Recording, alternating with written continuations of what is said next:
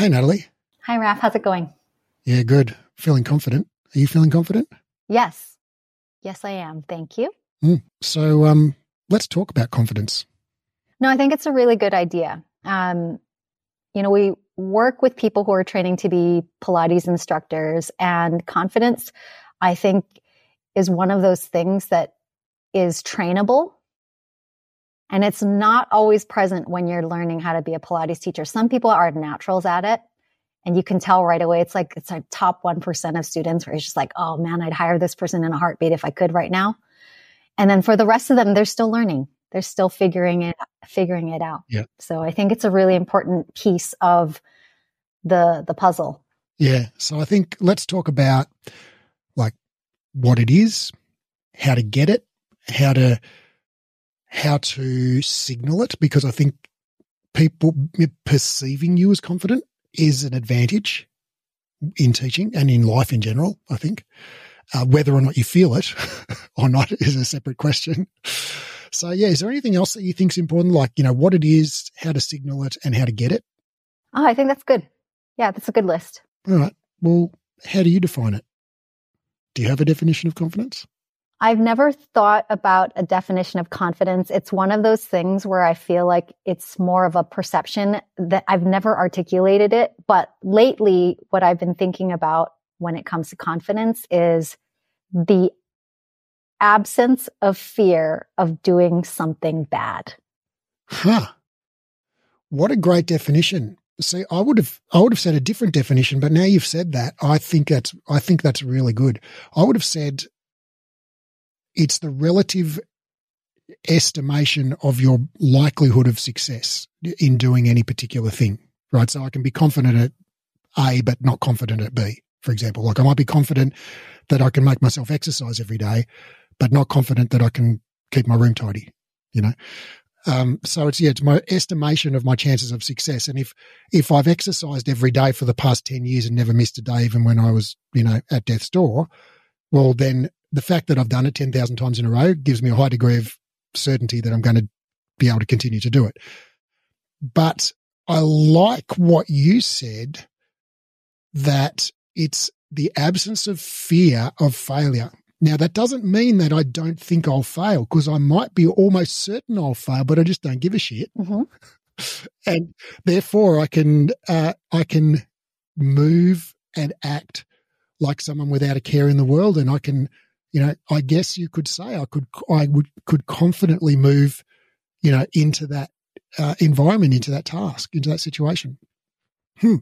So I think though, I think both of those definitions or both of those notions are important. Like I think, when we say like, I'm just thinking about like some master craftsman, right? Someone who's been making shoes for 45 years or something like that. You'd say that person's confident in their craft, right?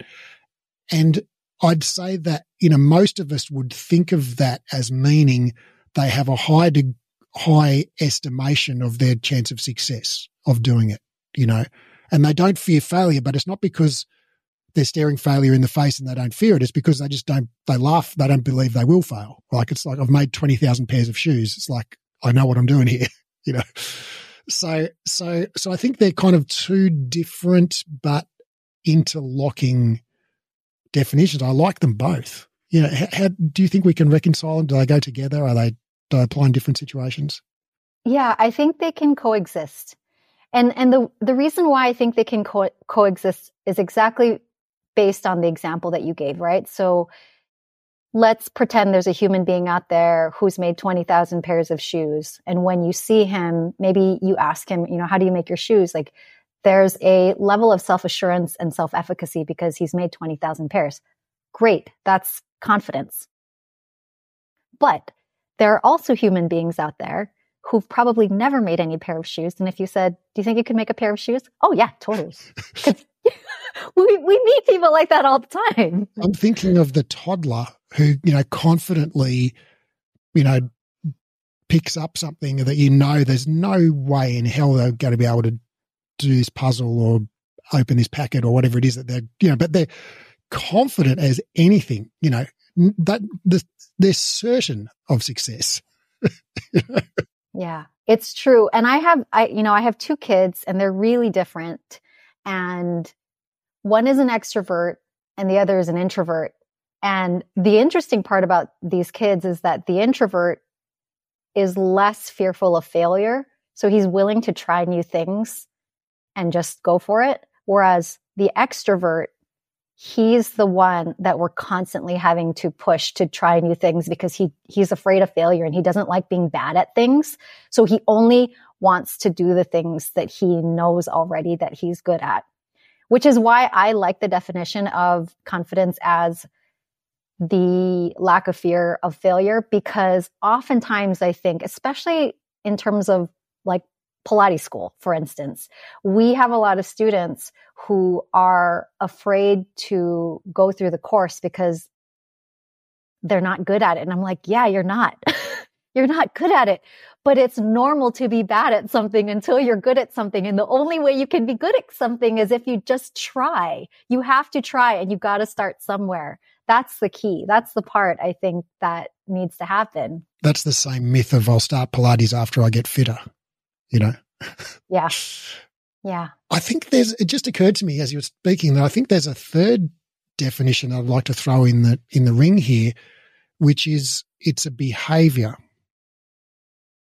So, we said confidence could be the absence of fear of failure.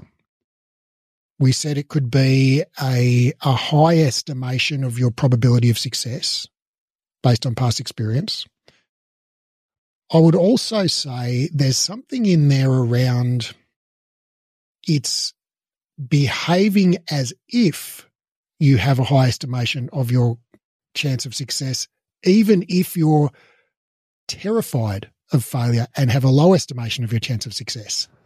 I'm laughing because you've just described the first 5 years of me being a Pilates teacher. That's exactly right. I just faked it. I just slapped a smile on my face and faked it. What Kyle Marsh calls it, the coat of confidence, which is exactly what it is. It's a coat. Well, I didn't say faking it. And I know that what I described, could be also described as fake it till you make it. But I actually mean it in a different way. I'm thinking that, I think we think of confidence as being a feeling, right? It's an emotion, it's an experience, it's a state of mind, something somewhere in there. And so, we can fake that feeling.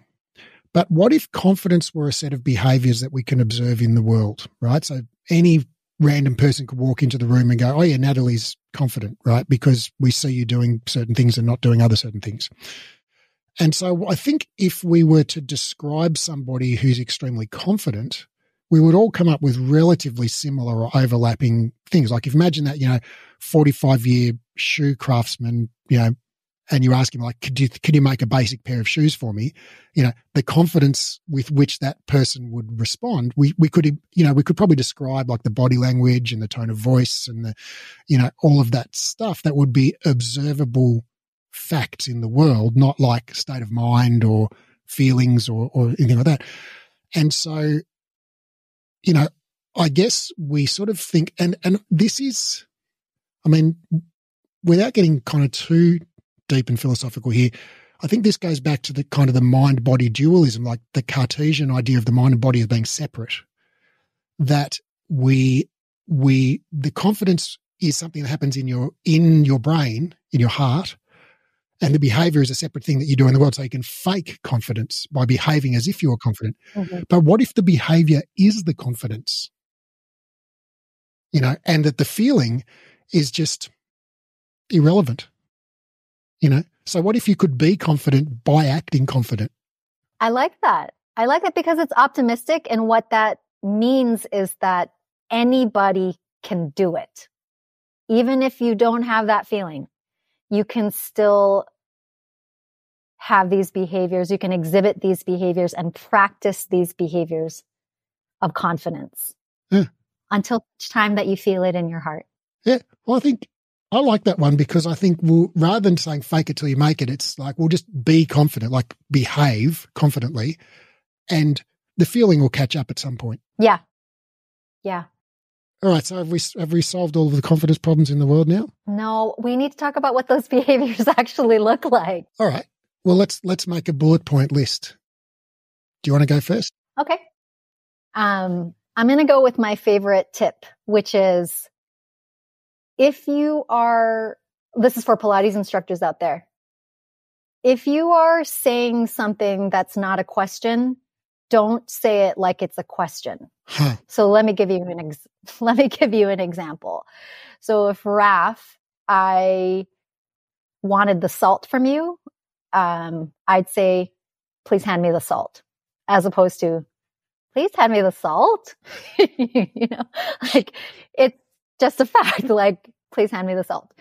And I think oftentimes this is especially true, I think, with I hate to pigeonhole people, but I see this a lot with women, where we're trying to be really warm and kind and friendly. So we take on voice tones and pitch that try to make us, seem really gentle and kind. And there's definitely a place for that, but there's also a place if you are the Pilates instructor and you are the leader of the pack to be able to act like one, right? So being able to have some confidence in the way that you speak and feeling sure about yourself. And when you can do that, you also reassure the people in your class that they're okay and, like that you're not scared, and you're not nervous.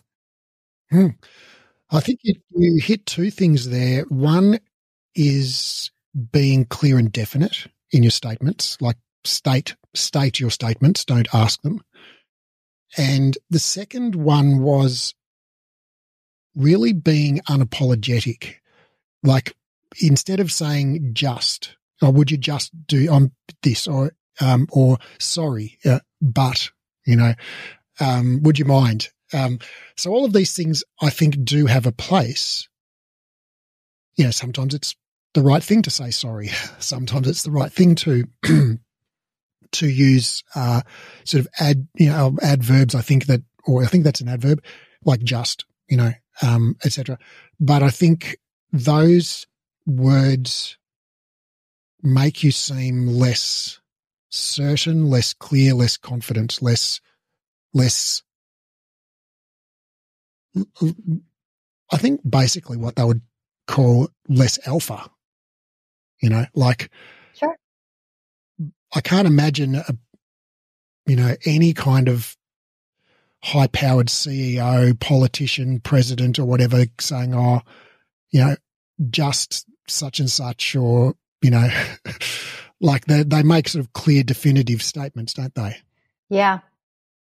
Well, and I like what you said about not apologizing. I was actually observing some students teach the other day, and there was a point in the teaching where the instructor was trying to create more challenge. So the reps were getting longer, and she was layering this exercise to make it more challenging. And she could see that her clients were becoming tired and they were really starting to struggle. And she actually said, sorry. And my feedback to her was, don't apologize. Don't apologize. Exercise is uncomfortable, and they're paying you to push them a little bit. So, and to lead them. And I think a better sort of phrase there would be, come on, folks, I know this hurts right now. This is why you're here. This is why you came, right? This is the good hard, where you finish class and you'll be like, that was awesome. This is what makes it awesome. Keep going. You got it. You can do it. That's right. Yes. Yeah. So absolutely. I think another one is decisiveness. Like when people kind of dither and sort of get halfway through and then change their mind, and that doesn't come across as confident. Like again, I think about the 45-year-old bootmaker. If you're like, okay, how should I black my boots? He's like, do it this way. Oh, no, do it this other way. So I can't imagine that person would respond like that. And so I think being decisive. Now, I want to say, like, because we're going to cover this in a minute, I think, but like, I think, you know, there are a lot of situations in life where it's appropriate not to appear confident. You know, like when you're not, you know, when you're outside of your domain of expertise, for example, right? It's totally appropriate to be indecisive and, you know, to use sort of self-deprecating statements and, you know, qualifying statements. Well, I don't really know what I'm talking about here, but my understanding is this. Is that correct? Right? I think that's a totally appropriate thing to say if you're outside of your wheelhouse. But when you're the leader of a Pilates session, like you're the leader, you know, right? And people like to follow leaders who know what the heck they're doing. And I think, you know, one of the, you know, first rules of leadership, I think, is to always, you know, act like you know what you're doing, which is not the same thing as never taking advice or criticism or never changing your mind. But, you know, if we're following somebody and they're taking us to a destination, if they don't seem to know what the fuck they're doing or where they're going, like if they're reading the map upside down, you know, it's hard for us to feel confidence that we're going to get where we want to get to. And that's going to probably lead to us feeling like, well, why am I coming to this class? You know, this person doesn't even know where we're going. So I think it is part of the job description of a Pilates instructor to appear confident. And we do know from the 2016, it's ancient now, but the PMA Pilates in America study, they surveyed like hundreds of Pilates clients and asked them, what do you look for in an instructor? And one of the things that the top three things the clients said was experienced. And of course, clients don't know how experienced you are. Like clients never get to see your diploma or whatever that, you know, they don't know how long you've been teaching for. But I think that's a proxy for confidence. You know, people who are very experienced behave a certain way, you know, like you think about the airline pilots walking, you know, down the jet bridge, you know, they walk in a certain quietly confident way and you want them to, you know. Oh, yeah. Yeah. Yeah, for sure. I think it is important to project confidence regardless of your internal experience when you're teaching Pilates. Would you agree or disagree? I agree with you. And I also think there's a place for, what do I want to say? There's a little bit of nuance to it too. So as a Pilates teacher, there are some things that I think are no-brainers when it comes to confidence. Knowing the machines, right? So for instance, an example would be, let's say you're covering a class. Before you cover the class, please make sure you know how to move the foot bar and know what the spring settings mean. So that's a no-brainer to me. Know the machines that you're teaching on, know your program. But let's say in class, the client will say, we'll ask, well, what muscle is this? I think there's room to confidently say, I don't know. Let me figure that out and get back to you. Yeah, great. That's a great point. And so that was what I was trying to get at before, but very clumsily, is that being confident is not the same thing as pretending you know things you don't know. And so I think, you know, back to our bullet point, as we continue our bullet point list of, you know, what are the behaviors that signal confidence or that constitute confidence? You know, I think it's, you said it's stating your statements, you know, avoiding sort of self-deprecation, you know, belittling of your own kind of the consequence of your statements, etc. Words like sorry, but, just, you know, would you mind, etc. I think there's a big piece about being decisive, and once you choose a course of action, just being clear and going that way. But it doesn't mean pretending you know things you don't know. Yeah. Yeah. Is there anything else that goes on the list? Oh, just things like posture. So I was listening to a podcast about confidence, and one of the things that they talked about is the distance between your shoulders and your ears. And we talk about this in Pilates, like relax the shoulders, relax the shoulders. We do this to our clients where we ask them, well, if you're the instructor, make sure that the distance between your ears and your shoulders are maximized. So having a relaxed, open posture would be one thing. If you have nervous tics, and to me, it's like, for the people who know you really well, have them observe you and tell you honestly what your nervous tics are. You know, like if you tend to twirl your hair, or if you're, biting your fingernails in between cues, that sort of thing. Just try to clean those things up. Or just record yourself. That's the best way to notice your verbal tics. I mean, I still have verbal tics, but boy, they're apparent to me when I listen back to this podcast recording or whatever. So yeah, I think that's a great way as well. So body language, right? So, stand tall, chest out, shoulders back and down, all of those things I think do denote confidence. And there's also a certain, I guess, relaxation, like, physical softness about that kind of is associated with confidence. Is there anything else? Voice. So in terms of your voice, one of the things that I was thinking about today is that when people are nervous, they tend to take in less air. And so your pitch becomes higher, your pace becomes faster, and your voice just sounds a little bit like, if you can pay attention to what you sound like when you're nervous versus when you're not nervous. Like I think about some of the podcast episodes I had early on with you where I didn't know you very well and I wasn't part of Breathe. And if I listen back to it, it's like I can barely stand to hear myself because I can tell that I'm just really anxious. Whereas just like after about the third time of being on the podcast, I'm like, Raph and I are pals. Like, is this just a conversation that happens to be recorded and I'm just having a good time? And I can tell in my own voice.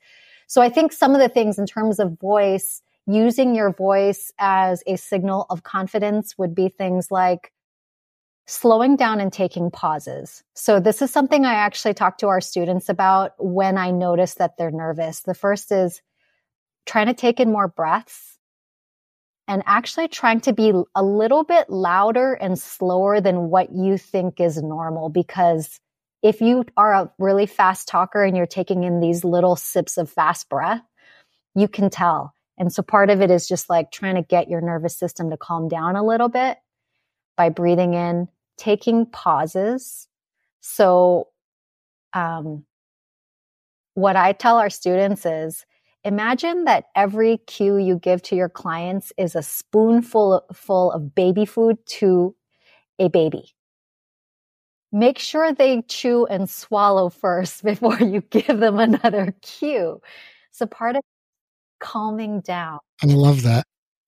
And I can't help thinking because I've got a metaphor for that, but it's a thing-based metaphor. And I think, oh, you're a woman. You've come up with this like human-centric, empathic sort of metaphor there, feeding a baby. And I've come up with this computer-based metaphor, but it's kind of the same thing. Like I think when you are teaching in an in-person group of people Pilates, you do need to speak more slowly and leave longer gaps in between each sentence, each idea, each cue. And I think that is something that experienced instructors have learned to do by teaching hundreds and thousands of classes. Because when you say, okay, everybody lie down on your back, feet on the foot bar, then you need to leave a few seconds for people to figure out what the heck you just said and to do it. And then you say, good job. Okay, now grab your straps from on the shoulder pads. And when you do that, one, people actually be able to follow you more easily. But two, you appear more confident because you're doing it in a way that actually works better and just runs the place more smoothly. Yeah. What's your computer analogy?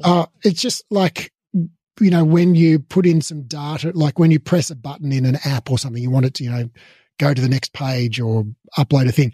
Sometimes you just have to wait for the little wheel to spin for a moment, before you can do the next action. If you just keep pressing the mouse again and again and again, it doesn't go faster.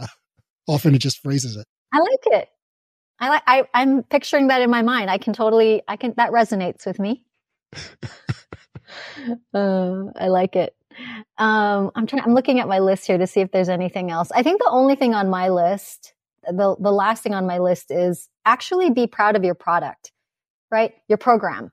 Be proud of it.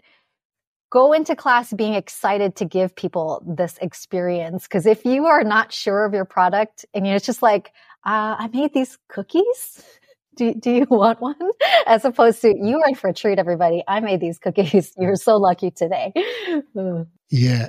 I mean, sometimes, like when someone, I'm not saying this is my wife, but when someone cooks you something and they say, oh, I made your favorite dish, and you're like, ooh, and then they say, I don't think I did a very good job, but I'm not sure if you're going to like it. You're like, oh, it's like it reduces the enjoyment of the person you're sharing that with if you don't share their excitement for the thing you're about to share with them.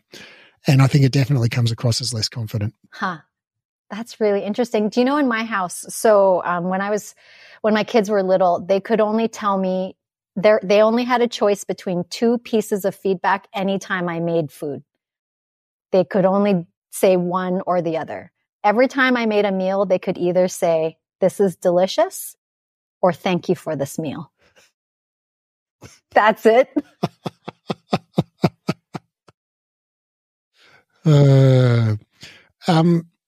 Something I'd like to talk about. I'm not sure if this was on your list or not. It's not actually behavior of confidence, but to me, I think it's something that's it's kind of a hack that can get you to all of the behaviors of confidence, right? So rather than thinking like, okay, chest up, breathe deep, speak slow, be decisive, don't use just, state my statements, rather than thinking like trying to remember that checklist of things, if you can get yourself in a frame of mind where you actually experience confidence, like all of those things just bam, bam, bam, bam, bam, the dominoes fall into place, right?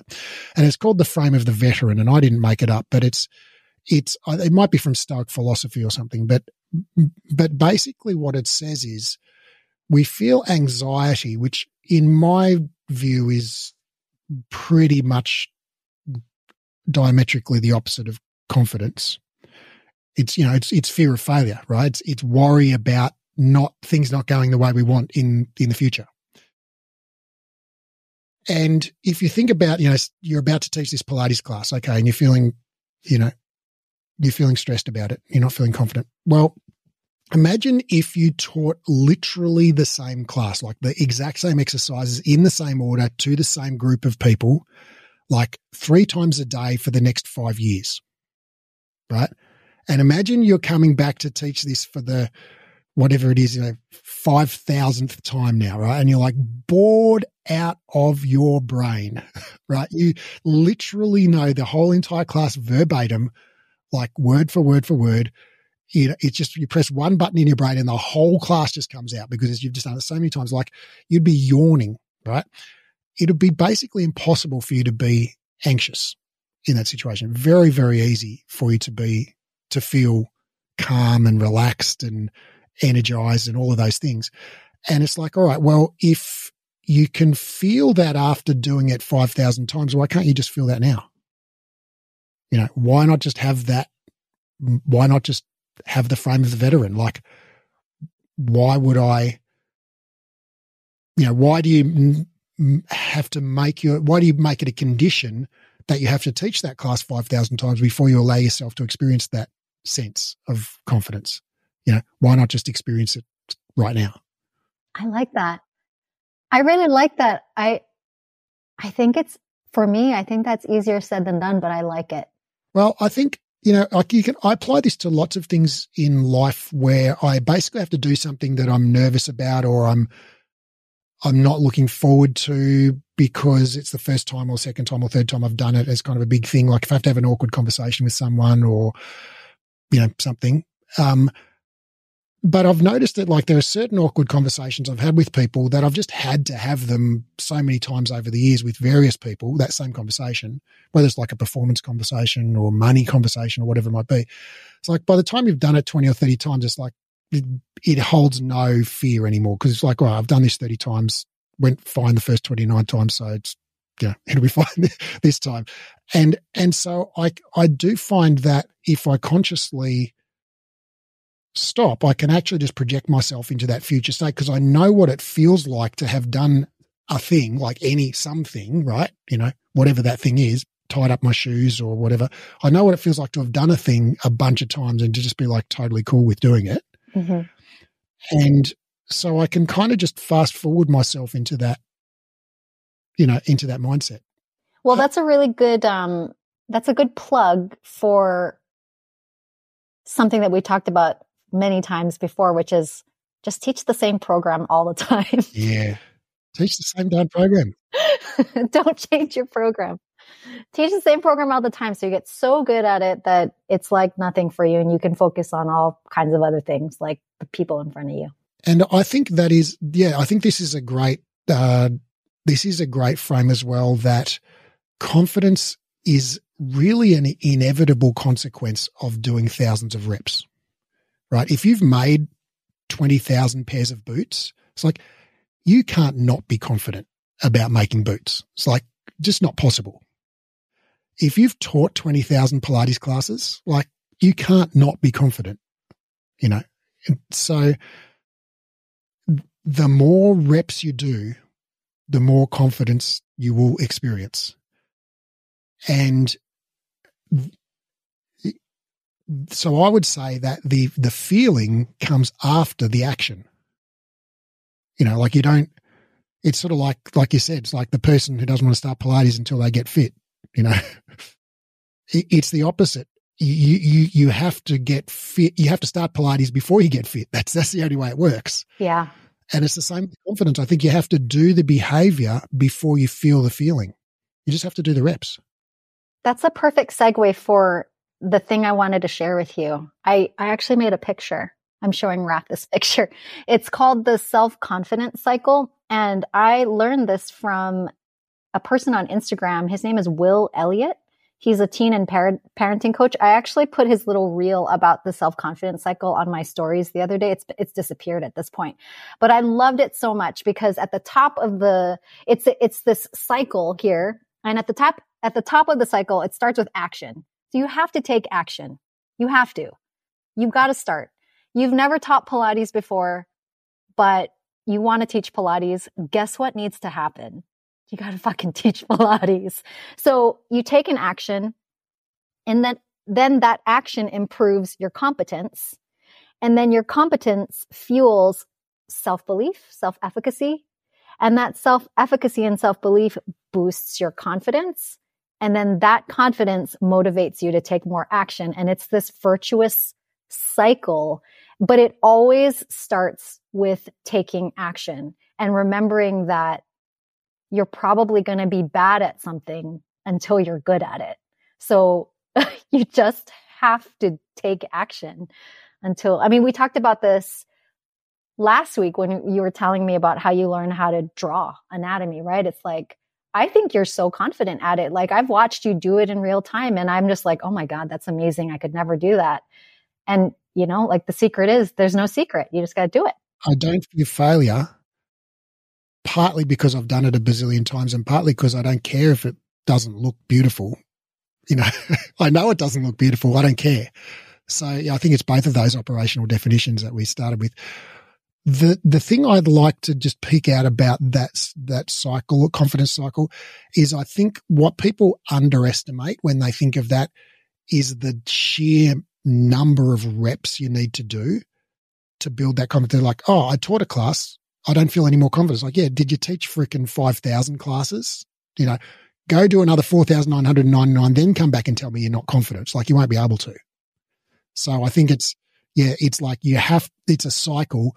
Once around the racetrack isn't the end of the race. You know, like it's a marathon and you just have to, you outwork your lack of confidence basically. Like you stack up undeniable mountains of proof that you can do the thing by doing the thing mountains of times, be the 40-year, 5-year bootmaker, who just couldn't truthfully say, I'm not confident to make a pair of boots. Like, it's just, you couldn't do it. No, it's true. Teach the same program 500 times. Yeah. Or 5,000. There you go. Is there anything else we want to talk about this? Or are we done? I think we're done. I think maybe the last thing I'd like to say is that, even if you're not a new teacher, and this is something that I'm working on myself, and I heard you say, Raph, that you're working on this as well.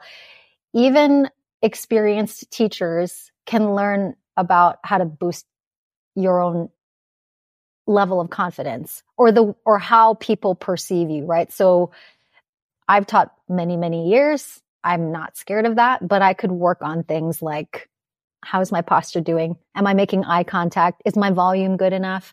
Am I phrasing things in ways that sound authoritative? So I think there's always something to work on. And I just feel so strongly about this part because I think oftentimes it's like what you said with that PMA survey, which is that your clients feel a sense of security and they feel a sense of security and confidence in you because you're confident. It really isn't about experience, because the truth of the matter is you and I both probably know people with experience that aren't very confident.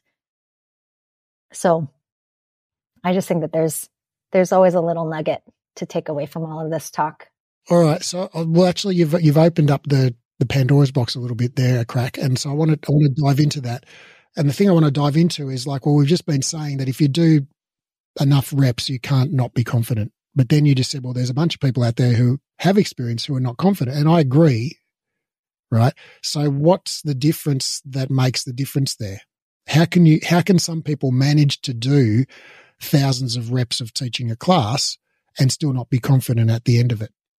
Well, I think it boils down to what others perceive you, right? So maybe I do feel confident, but I'm not aware that I'm crossing my arms when I talk. So it's kind of like the resting bitch face situation. You're not actually in a bad mood. Right. Right. It just looks like it. Right. Well, one of the things that I really struggled with, because I am fascinated by body language and nonverbal cues. It's just something that I just find so fascinating, having studied in psychology and wanting to have worked for, the CIA. So they tell you all these crazy secrets about human behavior. But I remember the thing that I really struggled with is I like to cross my arms because I'm cold all the time. And it just makes me feel warmer. But I also realize that I come across as not being confident when really what I am is I'm cold. Yeah. And so these are the kinds of things that keep me up at night. It's just how can I be warm, but also not cross my arms? I've got an easy solution for that: thermal underwear. Okay. This has been a fun chat. Thanks. Thank you.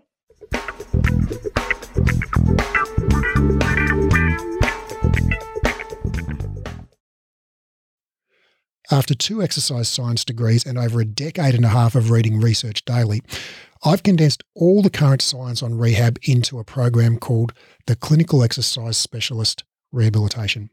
Inside the program, I'll teach you to do 3 things. 1, deeply understand how the body works. 2, confidently and expertly rehab literally any client. And 3, get results for your clients. So ultimately your clients tell their friends and you become known as the go-to expert in your area. This program is completely unlike any education you've done before, even if you've studied with us before, because of the way we've built the learning design.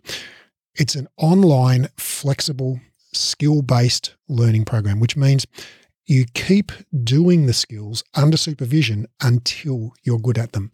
It's more of a mentorship model than a traditional course model. So rather than rushing through the content and having sort of one go at everything, you actually just practice live and we give you feedback and guidance and we dialogue and explore concepts together until you're highly skilled and confident. We just keep working the material until you get it. It's not rushed at all. It's not about ticking off the content. It's about engaging, practicing, and applying it until you own it. This is a life-changing program, not some weekend certification. I've put my heart and soul into building this, and I can't wait to share it with you and help you discover your genius for anatomy and rehab. Now, because of the highly interactive nature of this program, we're only taking on 12 students worldwide. The program starts on March the 1st, and the first 12 qualified people to apply will be allowed to enroll. So if you're interested in learning more, click the link in the show notes and download the course guide, or go to breathe-education.com and click on the clinical certification menu link in the top menu. That's breathe-education.com and click on the clinical certification link in the top menu.